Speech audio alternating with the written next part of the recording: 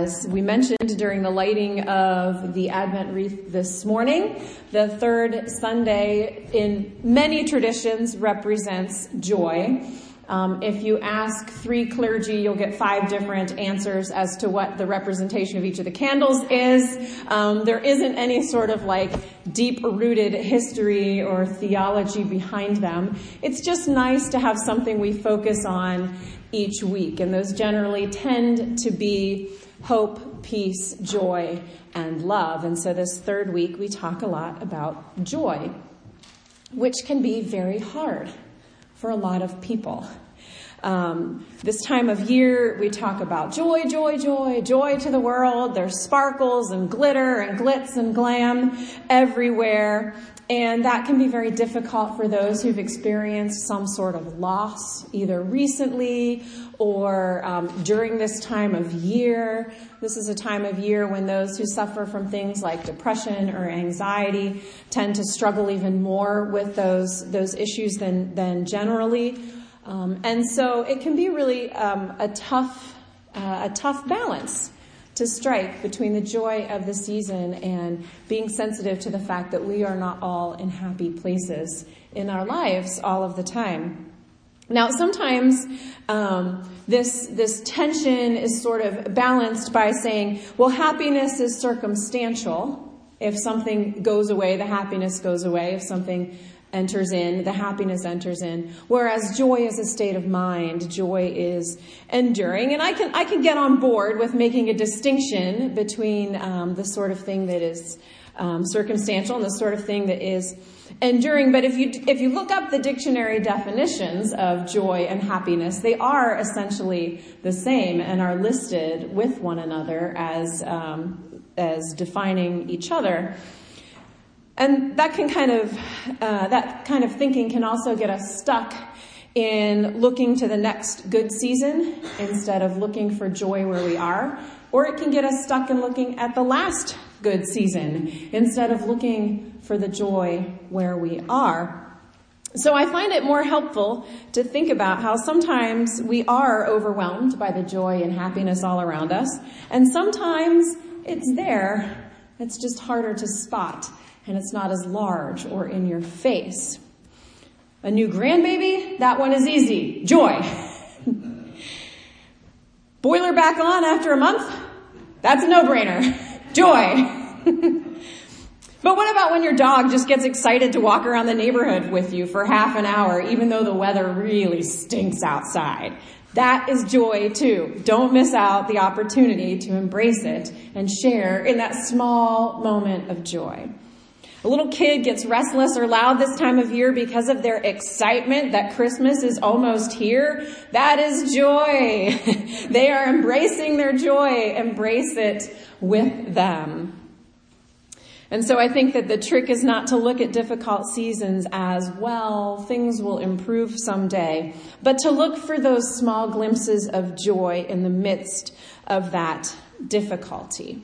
We need to remember that in community as well, not just in our individual lives. This congregation has been through a difficult season over the past several years, the sort of season that can make it hard to find the joy sometimes. And so even as a community, our task is to seek joy in the little things. So what if we don't have baptisms once a month? Let's celebrate the heck out of the baptisms we have today. And yes, the boiler pooped out on us for a month, and that was not pleasant. But we had somewhere warm to go when it got really, really cold in here. And not only was it a warm place, it was a welcoming and familiar place full of people that we already know and spend time with on a regular basis. And so it's finding those small moments of joy in the midst of everything that is less pleasant or joyful. And so I want to spend a few moments and reflect this back on you all and ask, what are those small moments of joy that you have seen around you lately? Mary. When my kids go see Frozen 2 and they're excited about going for 3 days ahead of time. What joy. How many of us get that excited about going to see a movie some of us do. I'm counting down the days to the new Star Wars movie. But what small joy, but what great joy that we can embrace. I saw someone over here. Mark.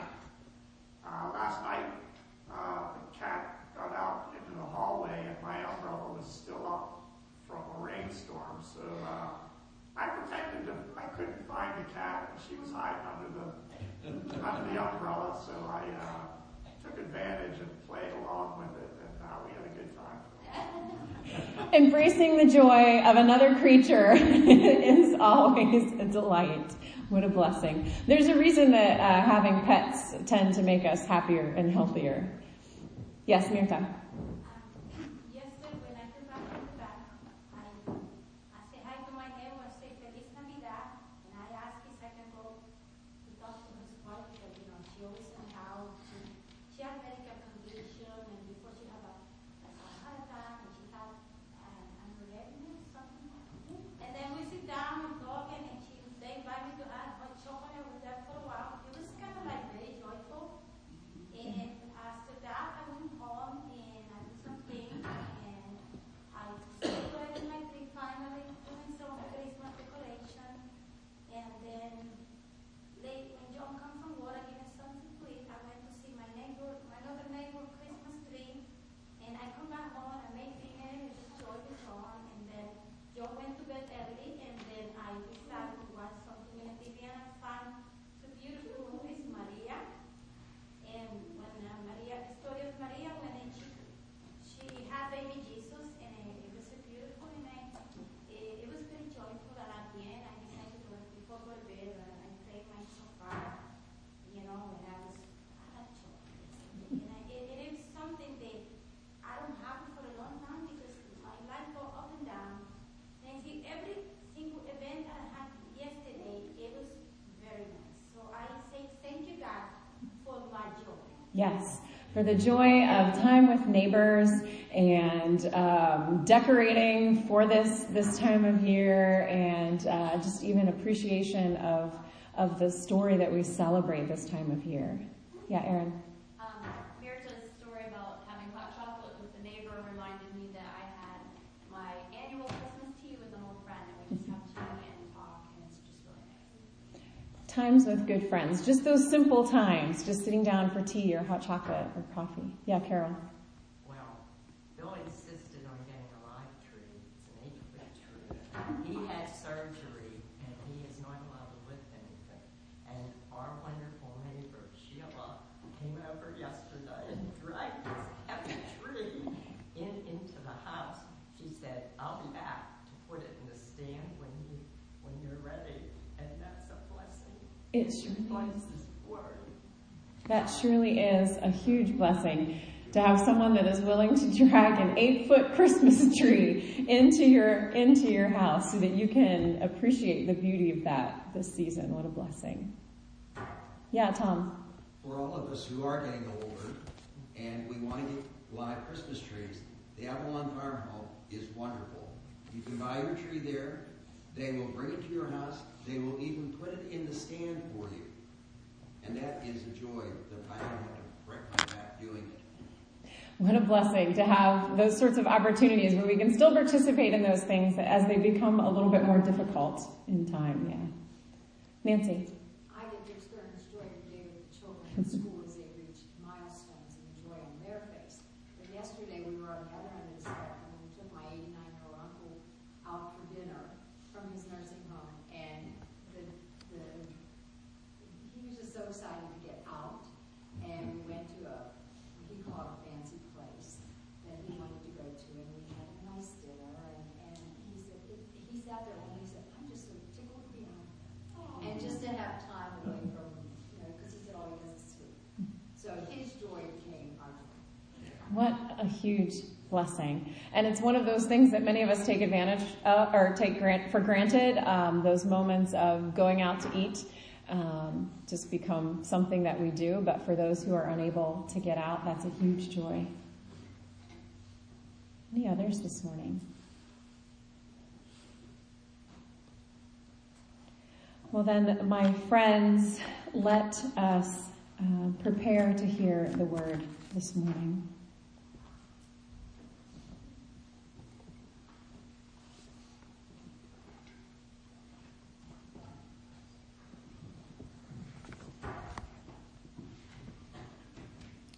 Let us pray. Holy God, in your coming kingdom, the blind receive their sight, the lame walk, the lepers are cleansed, the deaf hear, the dead are raised, and the poor have good news brought to them. Give us the wisdom to hear your word proclaimed, and then make it so in our families and our communities. Amen. May God bless these readings of his holy word. The first reading today from the Hebrew scripture is Isaiah 35, 1 through 10. The wilderness and the dry land shall be glad. The desert shall rejoice and blossom like the crocus. It shall blossom abundantly and rejoice with joy and singing. The glory of Lebanon shall be given to it, the majesty of Carmel and Sharon. They shall see the glory of the Lord, the majesty of our God. Strengthen the weak hands and make firm the feeble knees. Say to those who have an anxious heart, be strong, fear not. Behold, your God will come with vengeance, with the recompense of God. He will come and save you. Then the eyes of the blind shall be opened, and the ears of the deaf unstopped. Then shall the lame man leap like a deer, and the tongue of the mute sing for joy. For waters break forth in the wilderness, and streams in the desert. The burning sand shall become a pool, and the thirsty ground springs of water. In the haunt of jackals where they lie down, the grass shall become reeds and rushes. And a highway shall be there, and it shall be called the way of holiness. The unclean shall not pass over it. It shall belong to those who walk on the way. Even if they are fools, they shall not go astray. No lion shall be there, nor shall any ravenous beast come up on it.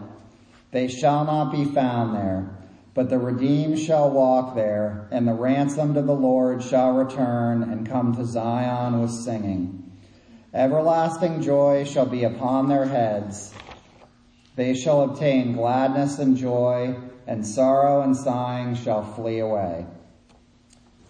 The second reading today is James 5, 7 through 10. Be patient, therefore, brothers, until the coming of the Lord.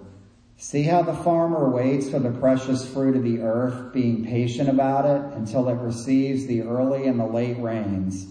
You also be patient. Establish your hearts, for the coming of the Lord is at hand.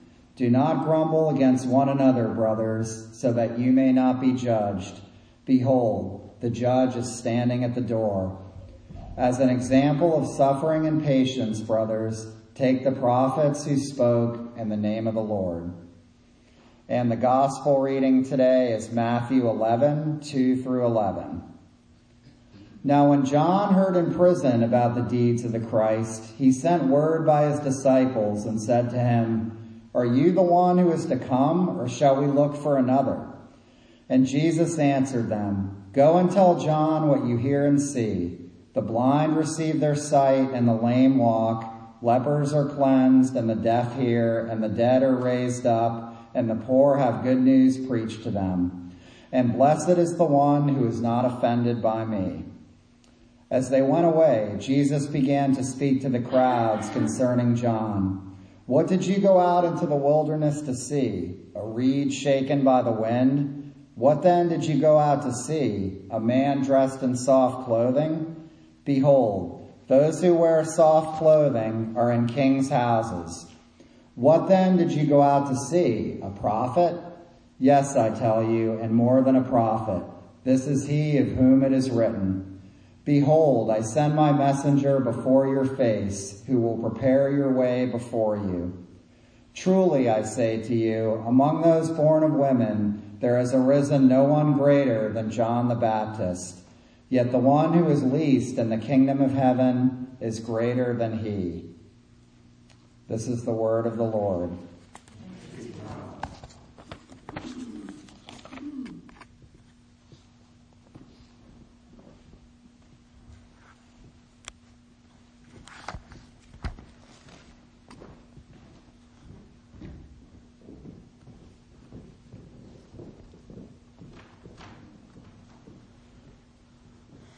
May the words of my mouth and the meditations of each of our hearts be pleasing and acceptable to you, O God, our rock and our Redeemer. Most of us are at least passingly familiar with the Christmas classic, A Christmas Carol by Charles Dickens. We use phrases like "don't be a Scrooge" when people don't seem to be in the Christmas mood. But when you look back with Scrooge and the Ghosts, you see that poor Ebenezer is hiding a great deal of pain and loss. He's not just mean for no reason. Christmas is a painful time of year for Ebenezer Scrooge, and he's an extreme and fictional example, but many of us can sympathize with that feeling. Few people outside of Dickens' fictional world have the nerve to actually and out loud audibly poo-poo those who find great happiness this time of year. But there are many who struggle to find the joy of the season, just as Scrooge did.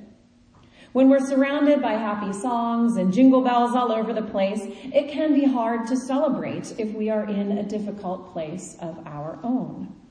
If we're in a hard place, or a sad place, or a confusing place, or a lonely place, perhaps even in a curmudgeonly place like dear old Ebenezer, it makes it hard to see any reason to celebrate.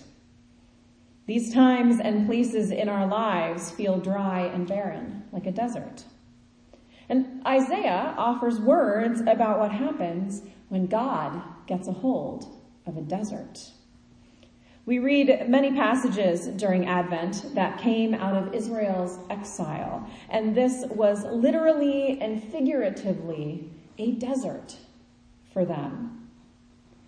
But the desert isn't all bad. It has a special beauty that is unlike anything else.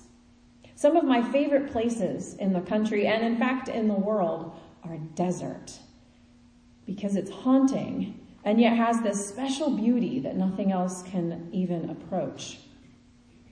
At first glance, it can look like there is no life there at all, nothing but sand or rock. And you don't want to get stranded there because the desert can be deadly when you are left in it alone. And so it's no wonder that there are times in life that are easily compared to the desert.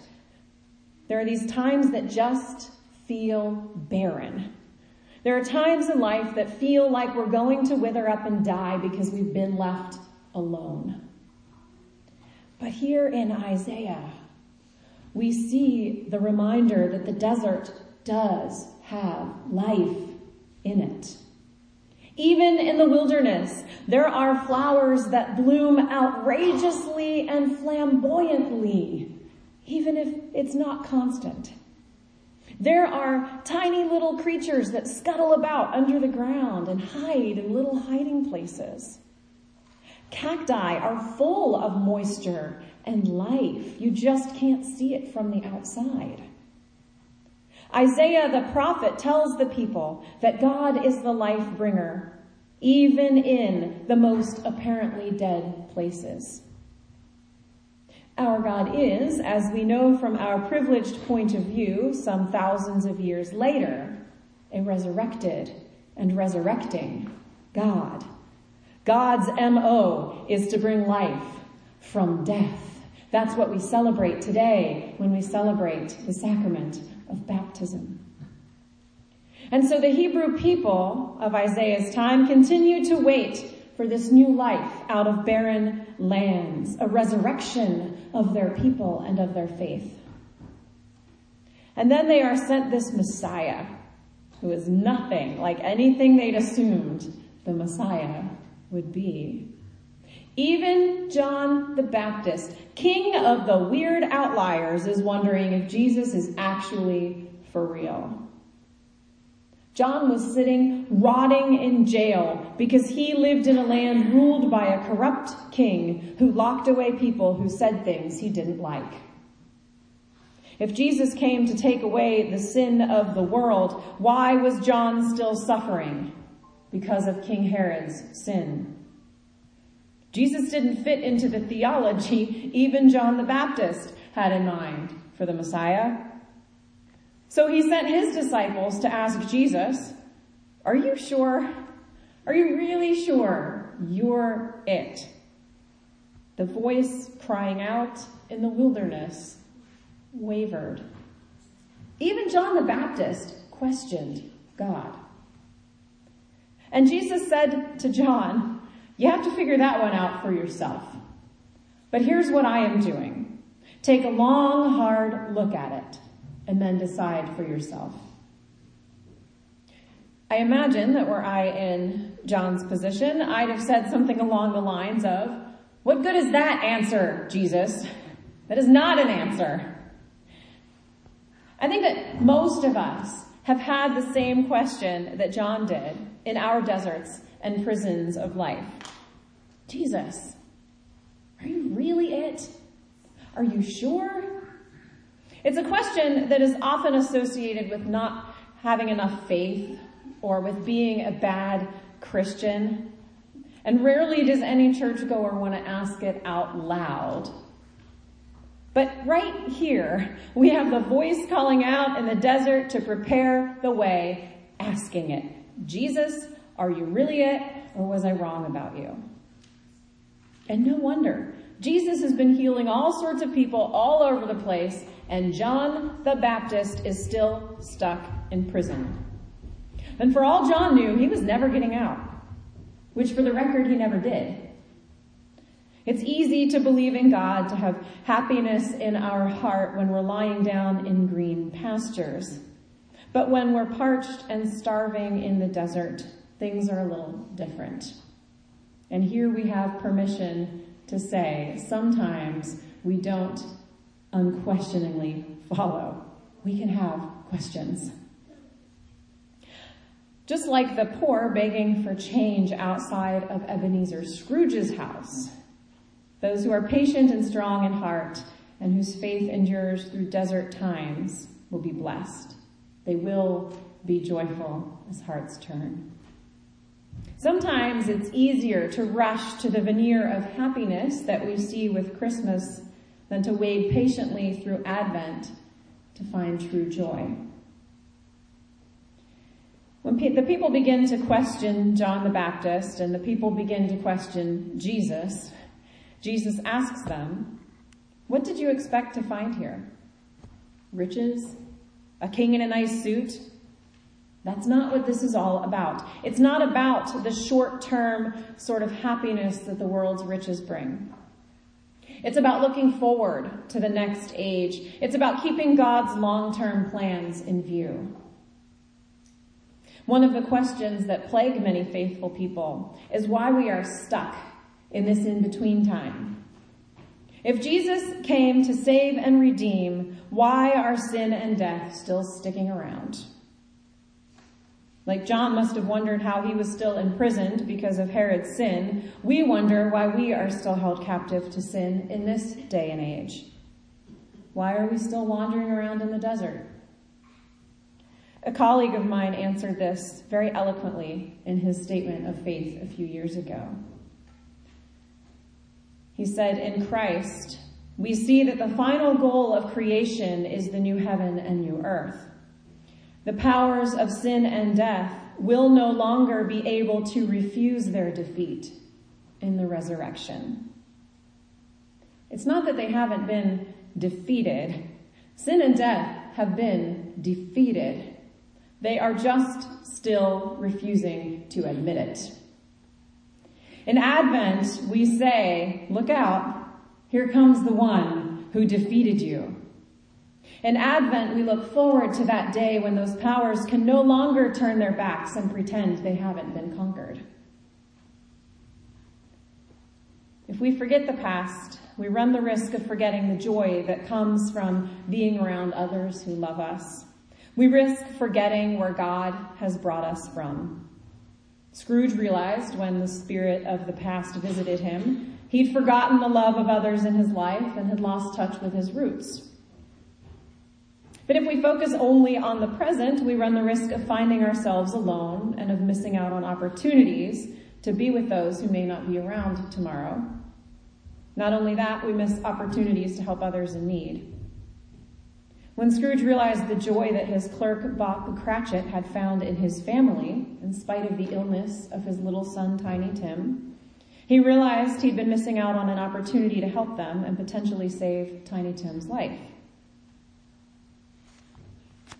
Scrooge was getting in the way of his own joy, and in the process of that, he was getting in the way of other people's happiness. Scrooge needed Advent, not Christmas.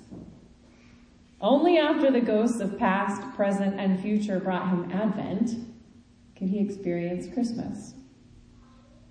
We need Advent before we can really experience the joy of Christmas. We need to acknowledge the desert and the waiting before we can fully live into the joy.